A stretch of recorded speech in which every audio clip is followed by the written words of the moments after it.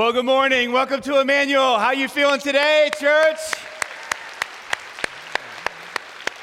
I am very excited to be here with you today. My name is Danny Anderson. If you're a guest with us here today, hey, here's the deal. We are appreciative that you have accepted someone's invitation. We've been praying for you, we've been planning for you, and preparing for you to be here.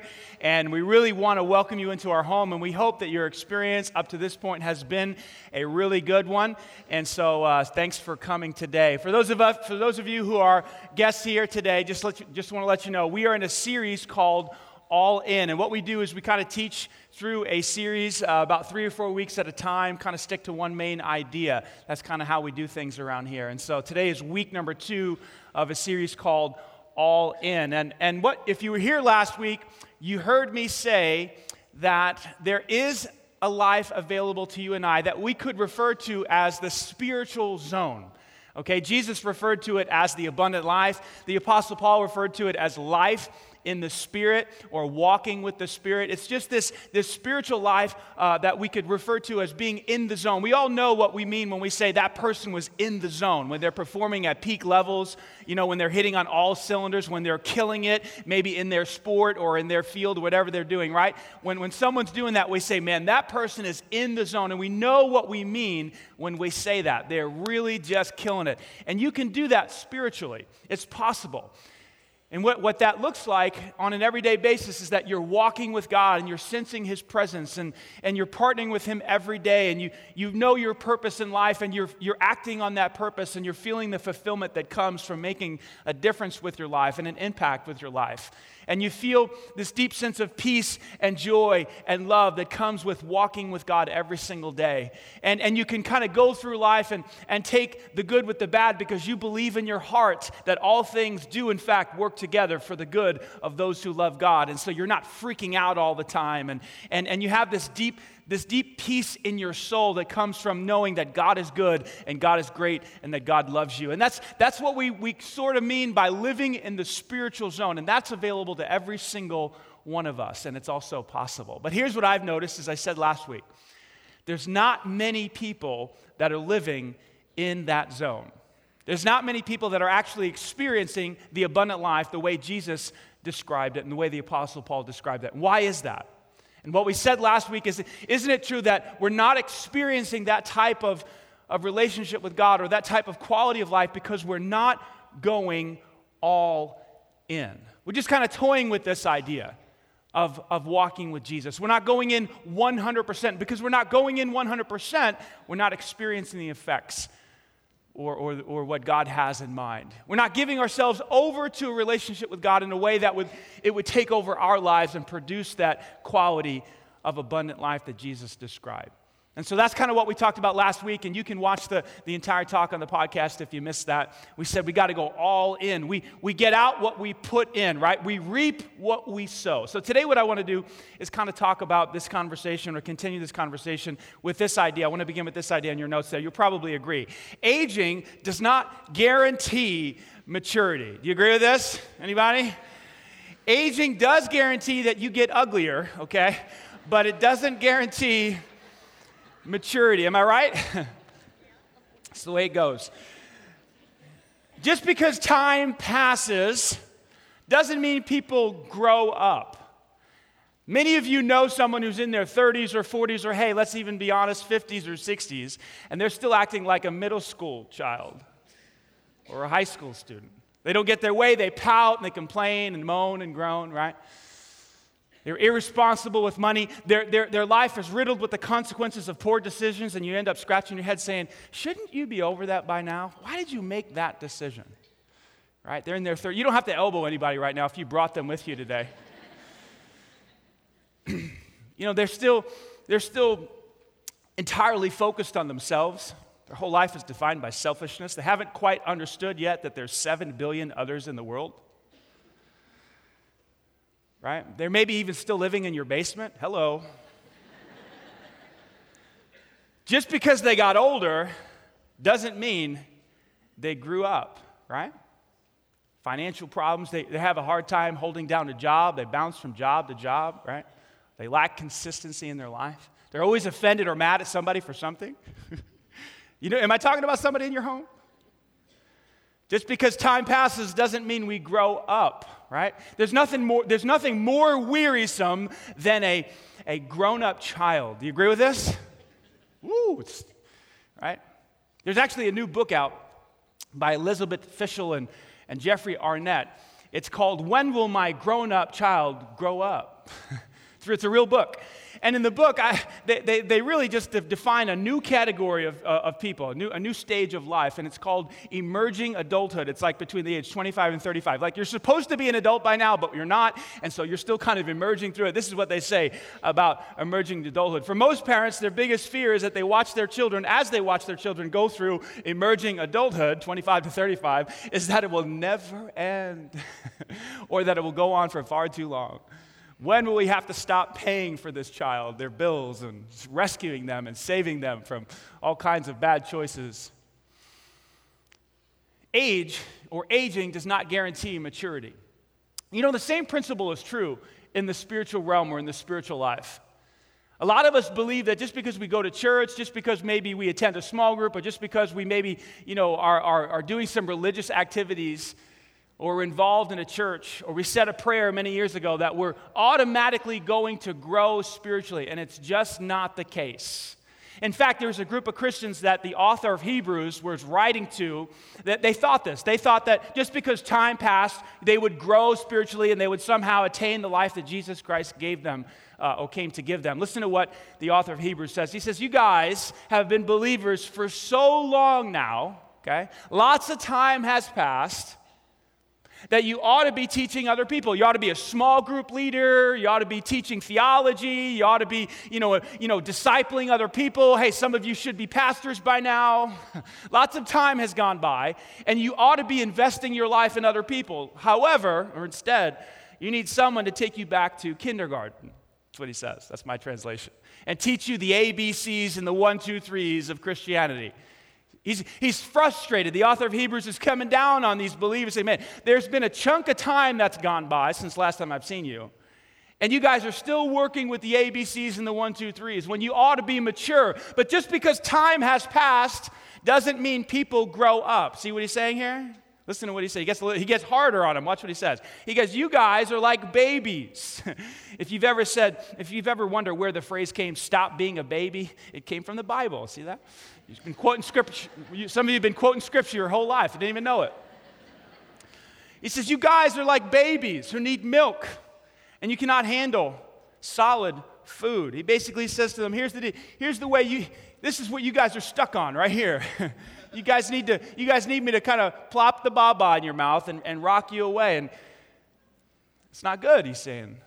See, when a baby gets stuck on milk, there's problems. In fact, as parents, and I've been through this 3 times with my wife, we know that this only lasts so long, and we have to move away from this, and we've got to get them into some more solid food. And if we can't get them into some solid food, there's going to be big problems, and we got to take them to the doctor. And because you don't stay on this deal. That's what the author of Hebrews is saying. Some of you are stuck here, and it's not a good thing. It's possible to trust Christ and not make progress. And the author of Hebrews is just coming down on them and says, this is no good. I remember when our first child was very little, he had a binky. Remember little pacifiers? And he had gotten a little older, and I thought, okay, it's about time that we lose the binky, but they need it to go to sleep, right? So we started looking into it, and what you had to do, and this was kind of a cool thing, you had to snip the tip of the binky off, right? So we just snipped, and then he didn't like it anymore, and we broke him from it. But we knew if he went to kindergarten with the binky in his mouth, there were going to be some problems for him socially. So we had to break it, right? The author of Hebrews simply says this, and I love it. He says, you guys should be able to handle something with a fork and a knife. See that? He says, by now you should be old enough, you should have some nice strong teeth where you can bite into something, perhaps maybe like a 10-ounce steak or a 12-ounce steak. Isn't that nice? That's a real steak right there. My team is amazing. He says to them, you guys should be able to get into this thing. Oh, look at that. Medium, wow, I love it. He says you should be able to get in and use this knife and this fork and Nothing like steak, 9 a.m. in the morning. I don't know who cooked that, but that's good stuff. Now, that's some abundant life right there. Right? Anybody agree? I know some of you are vegans and stuff like that, but he said, by now, you should be able to take a knife and a fork, and you should be able to get into a 12-ounce steak, medium well. I know some of you like it rare. Some of you like it bleeding. Wash it down with some milk. I'm just kidding.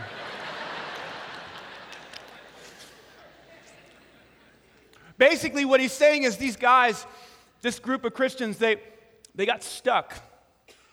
They got stuck in the infant phase, and it's not good. See, just because time passes, just because we age, doesn't mean that we grow up physically, emotionally, or spiritually.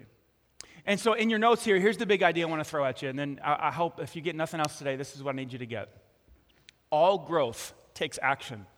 Don't kid yourselves. Do not kid yourself. If you want to experience the abundant life, if you want to live this in-the-zone life, you're going to have to take action. It'd be wonderful if it wasn't this way. It'd be wonderful if you can sit on the couch and get in shape. Wouldn't that be awesome? It'd be wonderful if you can get on Amazon and order up a six-pack and just stick it right on there. Now, you can order some other six-packs on Amazon, but I don't think you can order this one. You know what I'm saying? You actually have to go on a diet and get in the gym and do your crunches and run your miles, and then maybe you can get your shape. But it's going to take some action to get there. It'd be wonderful if I could, have a book without writing any words. Wouldn't that be cool? That'd be wonderful. It'd be awesome if I could make money without adding value. Wouldn't that be great? Kind of sit at home and the money just comes in, just flows in, check the mailbox, another check, It'd be wonderful to get a whole classroom of kids to raise their test scores just because they showed up, right? No, it's going to take every day working with those students on their reading and their writing and their math every day, and then maybe their test scores go up. All growth takes action. See, in the Christian realm, I don't know why this is. Maybe I do know, but let me put it this way. I believe that Christians are averse to action, and maybe it's because we've been taught theologically that salvation is free. And you don't have to do anything for it.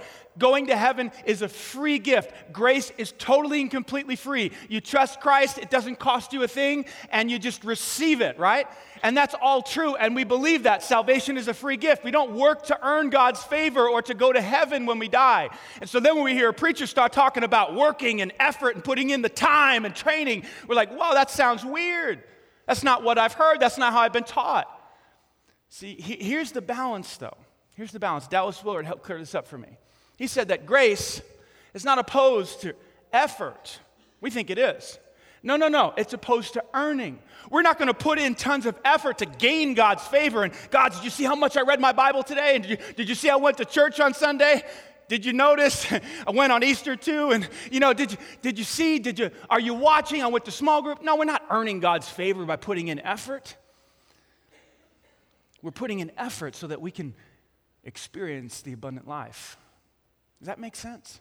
So what kind of effort are we talking about here? We're talking about connecting to Christ. In your notes there, we attain the abundant life as we connect to Christ. That's the action that you and I need to take. We need to connect to Christ. Jesus said it this way. He made it very simple in John chapter 15. He said, here's the deal, guys. I'm the vine, you guys are the branches, okay? I'm the trunk of the tree, you guys are the branches. Those who connect, those who remain, that's what it means, in me, those of you who stay connected to the vine, and I in them, will produce much fruit. But here's the deal. If you disconnect, apart from me, you can produce how much? Nothing.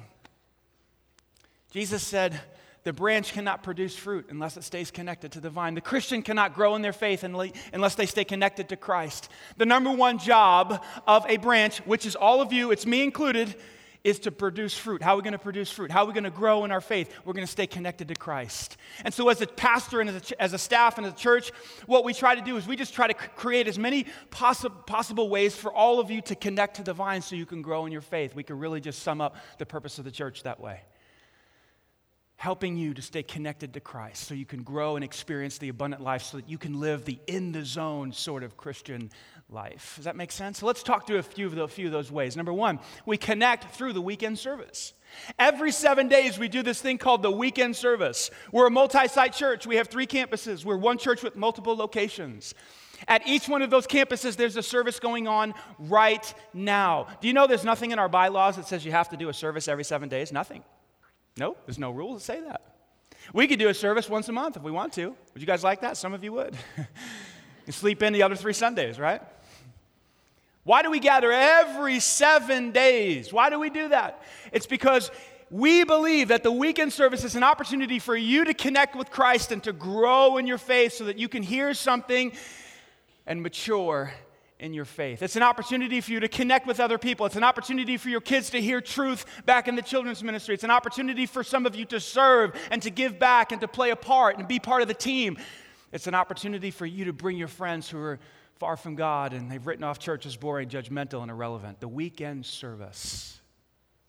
But if I were to pin down the main reason or the number one purpose behind the weekend service, it's to help you grow in your faith. In Acts chapter 2, verse 42, this is what it says. This is the first church, the first Christians. Here's what they did after Jesus went back to heaven. They devoted themselves to the apostles' teaching. Now, where did the apostles get their teaching? Who did they spend time with? Who was their master? Jesus, right? So they devoted themselves to the teachings of Jesus. This word devoted simply means to stay with, to persist in, to be in something consistently. They said, here's what we're going to do. We're going to gather and we're going to commit ourselves and devote ourselves to learning what Jesus had to say about all things. He was the master, right? That's what the first church did. That's why we meet every 7 days as a body to hear what the master has to say about life. How does our faith grow? How do we experience the abundant life? Paul said it this way in Romans chapter 10. He says, faith comes from hearing. We develop our faith from hearing. And what are we hearing? And hearing comes through the word of Christ. And so every weekend we get together and we talk about something that Jesus said, something that Paul said, something that the apostles said, something that God has said. We could talk about philosophy. We don't. We could talk about poetry, we don't. We could talk about the news. Hey, we could talk about politics. There's a lot of things going on in our world today. Do we do that? We do it like once every 4 years. And even when we do talk about politics, we talk about it through the lens of what Jesus and what God had to say about it. Does that make sense? Faith comes by hearing, and hearing through the word of Christ, the weekend service. And what boggles my mind is that even though we have 52 staff members, and 830 volunteers committed to the weekend service through all 3 campuses. So you do the numbers, that's about 882 people. Volunteers and staff members committed to doing a service every single 7 days. It's about 2,510 man-hours every single week devoted to this experience right now that you're sitting in. And even though all of that work is done, my work and everybody else's work was done, the average person that comes to Emmanuel only attends every other weekend. That's it, twice a month. Now, that's average across the country, okay? So you're not, any different from the rest of the Christians in the country, but they only come twice a week because other things come up and people get busy and it's not necessarily a top priority. And I'm thinking to myself, but we put together a gourmet meal and we've got 882 people committed to making this happen and we've studied and we prayed and we planned and I've practiced and people are saying, hey, you want to go this weekend? We're busy. I'm not sure. I was up late last night. And people just come about 50% of the time. It's like when my kids at the dinner table, my wife will prepare a meal and there's all kinds of healthy stuff on there and there's broccoli or something healthy and my kids don't eat it. They don't eat what my wife has prepared. They simply refuse to eat. And I used to get really mad at them, but now I just charge them money. It's like, well, that's $2 and that's $1 and you don't have to eat it, but you will pay for it.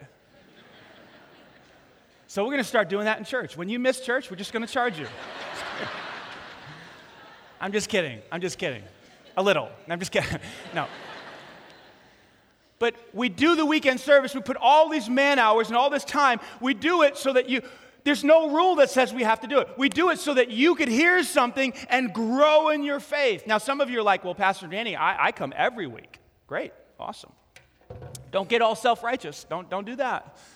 I like what Billy Sunday said. He said, just because you're standing in a church doesn't make you a Christian any more than standing in a garage makes you a car. See, some of you do show up every single week, but you're not ready. You're not expecting God to speak. I watch you. See, I can see you. I can see all of you. And some of you sit there like this. Some of you can do like this.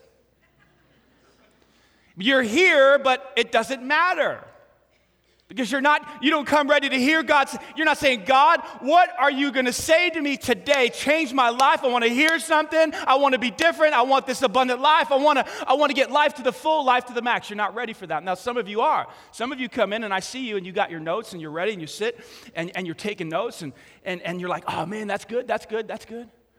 And you walk away every single weekend, because some of you tell me, you say, man, that talk changed my life. Man, I'm so thankful that you present the material the way that you do. Some people take notes like this. This is one person, I love it. Remember our series, Love is a Verb? Look at this. This is everything I said, like all the verses, she just wrote everything down. I love that. Just dialed in, just ready to hear, she didn't even use the outline I gave her in the notes. She made her own. She does that every week. She posts it on Instagram. I love it. Some people come ready to hear. Just because you're physically present doesn't mean it's working. You have to come ready and hungry to hear. The weekend service. Faith comes by hearing through the word of Christ. That's number one. Number two is connect through a group. Connect through a group. Have you ever noticed you can go further faster? I mean, what's the power behind Alcoholics Anonymous? I mean, why don't they say, hey, it's all online, do it yourself? Get sober all by yourself. Why don't they do that? It's available. They could do it online. They could even Skype it. You know what I'm saying? But no, they get together with people, and there's power, and there's this dynamic that takes place when people gather together. Listen to what the first church did, Acts chapter 2. They devoted themselves not only to the apostles' teaching, but also to this thing called fellowship. This Greek word is koinonia. It means partnership. It means I'm going to commit myself to you. You're going to commit yourself to me. And I know this is hard in a busy world where everybody's got kids and going here and there and blah, blah, blah. But this is what the church devoted themselves to, because they knew that there was power in getting together, not necessarily corporately. Yes, that's true, corporately, but also in little huddles, little groups, little circles. In the book of Hebrews chapter 10, when they really weren't allowed to get together in large groups, the church was under persecution, they said this: don't neglect meeting together, as some people are getting in the habit of doing. See, we don't have to gather up, but rather encourage one another, especially now as you see the day of Christ returning. He says, don't stop getting together. Why? Because there's this encouragement piece. Now, that word encourage, it's interesting. The Greek word means literally to spur, to implore, to beg, to basically plead. It's a very powerful word. Why would the writer of Hebrews say this?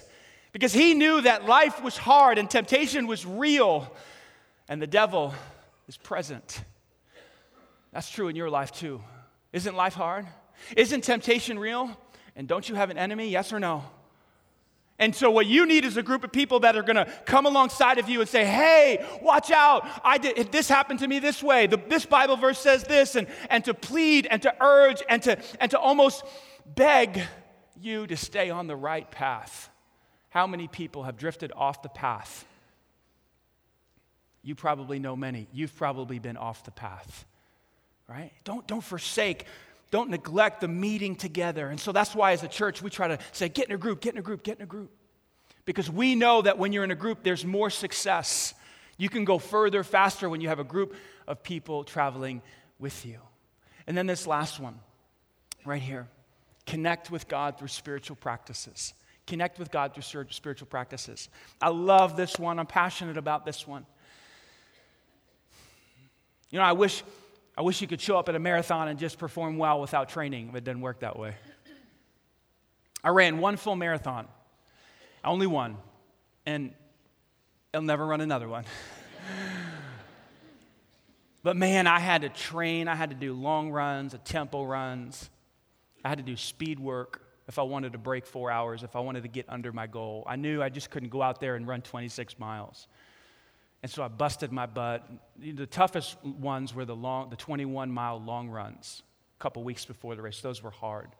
Very, very difficult. But I knew I had to get a 20 and a 21-mile run in. And I did it. And I was so glad that I did it because on race day, I was ready. And I ran that race in 3 hours and 45 minutes. It's my last one. You know, the spiritual life works the same way. If I want a result, if I want to be more patient, if I want to be more kind, if I want to get rid of anger or lust or fear or worry, if I want deeper levels of joy and happiness, if I want to sense God's presence in my life, if I want answers to my prayers, guess what the Apostle Paul would say? Well, are you ready to train? Not to earn God's favor. No. You already have that. You don't have to work to get God's favor. I'm talking about results in the spiritual life. Listen to what Paul said to his protege Timothy. Have nothing to do with irreverent, silly myths. That was a thing back then. Rather, here's what I want you to do. Focus in and train yourself for godliness. This word is absolutely critical. It means to physically train. Enter into a training regimen, much like a runner or some other type of athlete trains to perform in the games. That's what the term actually means. You can look it up. Train yourself for godliness. What does he mean? He means things like prayer and Bible study and meditation and, yes, getting in a small group of other believers. That is a spiritual practice. He's talking about things like solitude and silence. And when you look at the life of Jesus as you read the New Testament, what do you see? You see Jesus spending time alone with his Father in prayer and meditation.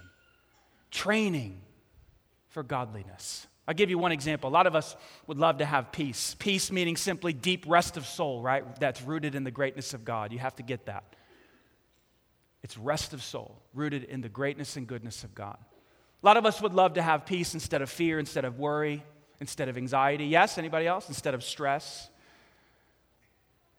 Well, how do you get that? Well, you have to train for it. Specifically in Philippians chapter 4, watch what Paul says. Don't be anxious. Don't worry about anything, which is the natural tendency to worry about your kids and work and finances and all the problems that are going on in the world. Don't worry about anything, but in everything, in every situation, by prayer and petition, same kind of idea here, with thanksgiving, present your requests to God. Now, that's a discipline, that's a practice, that takes some training to take the thing that you're worried about, that you're consumed about, that you're anxious about, and literally take it and bring it to God and put it at his throne and put it on his shoulder and say, this now belongs to you. It's not mine anymore. This fear, this worry, this concern. But when you get good at that, and that is something you have to train at, watch the results. Then the peace of God, which transcends or surpasses all understanding. People won't understand it. They'll see peace in your life in the midst of turmoil, and they'll go, how'd you do that? They won't get it, right? Because it's a supernatural thing. It surpasses all understanding. Will guard your heart and your minds in Christ Jesus. Guard it from what? Guard it from fear and worry and anxiety. How many of you'd love to have that result? I would, and I'm getting there. How am I getting there? Because I'm getting better and better and better. I'm training myself to take the things that I'm worried about, take the things that I'm concerned about, the things I'm fearful about, whether it's with the church or my family or whatever this thing, and say, God, here is the thing right here. I trust you. You're good and you're powerful. And then guess what happens on the back end of that? Peace floods my soul. We'd love to have those results. But are you willing to train? This is what it looks like to go all in. You're training through spiritual practices. You're in a group of believers doing fellowship, and you're coming to the weekend service with a pen and a pad, and you're going, oh, God, speak to me. Speak to me. And you're expecting something big to happen. Are there other ways to go all in? Sure there are, but we only have 30 minutes to chat.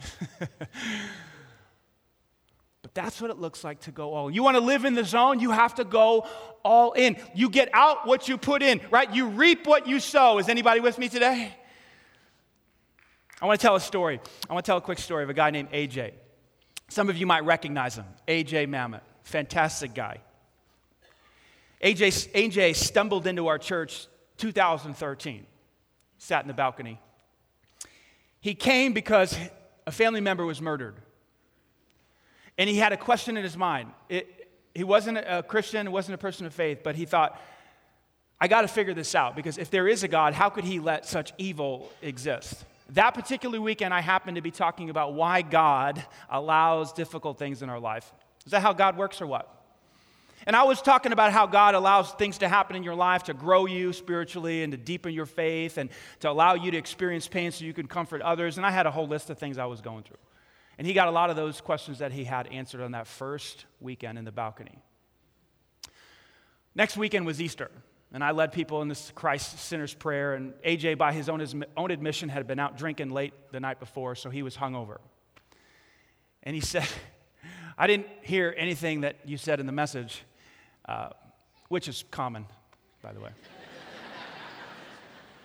It's okay. It happens to all preachers, except for the good ones. But anyway, he said, I didn't hear anything you said in the message, but then you went into this thing about salvation and you said this prayer, and this is what AJ said. My heart was gripped in the weekend service. And I felt drawn in, and I said that prayer, and I went and got a Bible, and I knew God forgave me. It's what he said. And he was saved that day. But then, by his own admission, he says, not much changed. I kept going out, partying, kept doing this, and until you started talking about the importance of getting in a small group. And then I made that decision. I went and got in a small group. And then I started to learn about how to walk through this Christian life by listening to others and how I needed to practice spiritual disciplines. And so I started to read, and I would give him a book. He ended up in my small group by, coincidence, but it wasn't, right? So I'd give him a book, and he'd go read it, and he would devour it and come back and get another one. And it was just this, he was just soaking it in. He was hungry. He was a sponge. And then he started to tithe, and he started to, get involved. He started to serve. He said one time, I was praying, thanking God, thank you so much for the church and everybody that serves, and what a blessing it is to me and my wife, Renee. And he starts going on, and then it hit him one day. Well, I got to stop thanking God, and I got to start getting involved so I can help other people. Remember that thing about others? So he started serving, giving back, and now he leads. We actually hired AJ. He's on our staff. Now, that's not going to be everybody's story. Not everybody can have a job at the church because we don't have enough money to do that. So relax. We ended up hiring AJ, and now he leads a couple teams here at the church. He oversees the gospel team in the back and the starting point, and he deals with people that are just getting saved and trying to get plugged into the church, people who say that prayer. Perfect job for AJ. See, what AJ did was he simply went all in. He didn't stop that day when he said the prayer in the balcony and say, I'm good to go. I can go to heaven now when I die. He kept on going. And so, here's my question to you. Are you stuck? Are you stuck here? Would the writer of Hebrews been talking about you? Come on. You're like a baby. Come on, put the binky down. Put the baba down. By this time, enough time has passed by where you guys should be eating a steak. You should be able to use one of these and chew on some meatier stuff. That's not going to happen simply because time is passing. Aging does not guarantee maturity.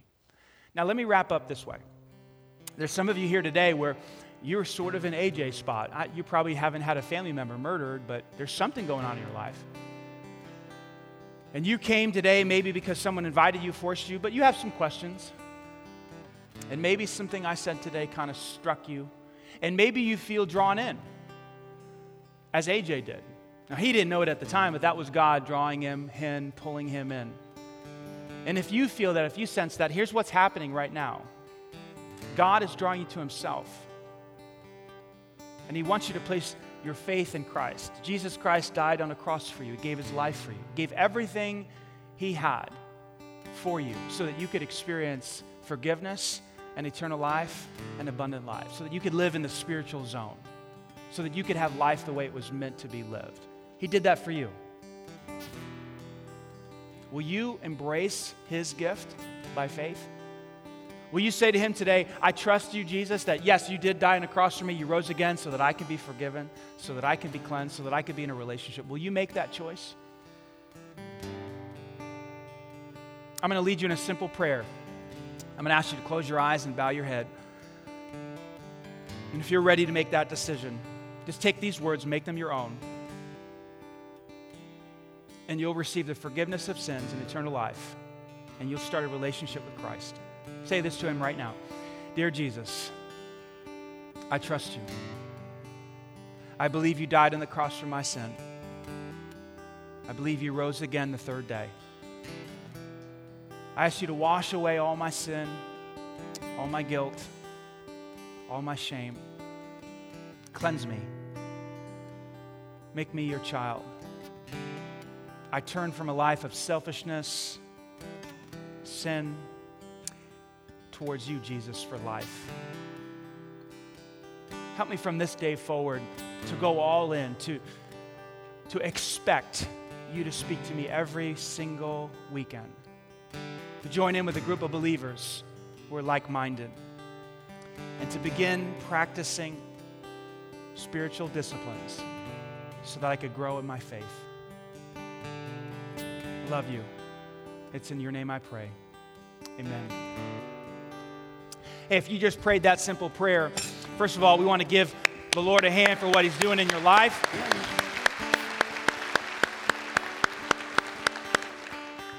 And here's what we want to do. We want to give you a gift, a one-year New Testament, if you prayed to receive Christ today. We believe with all of our heart, as I said earlier, Romans 10:17, faith comes by hearing, and hearing through the word of Christ. One of the ways that you get the word is by reading it each and every day. This little one-year New Testament is broken down into 5-minute readings that you can take in at a pace that's appropriate for you. And so we want to give this to you for absolutely free. On the way out, there's tables back to my right and to my left. Just tell them, hey, I prayed that prayer, asked Christ to be my Savior. I trusted him. Going to have one of these. They'll put one in your hands. Also, what they're going to tell you about is something called Starting Point. Starting Point is a short-term group that is designed for people who have just placed their faith in Christ. They maybe have some doubts and some questions, or maybe you're coming back to faith after being gone for 10 years, 5 years, 15 years, or whatever, and you just want to have some questions answered. So talk to them also about Starting Point. One more time, can we give the Lord a hand today for what he's done?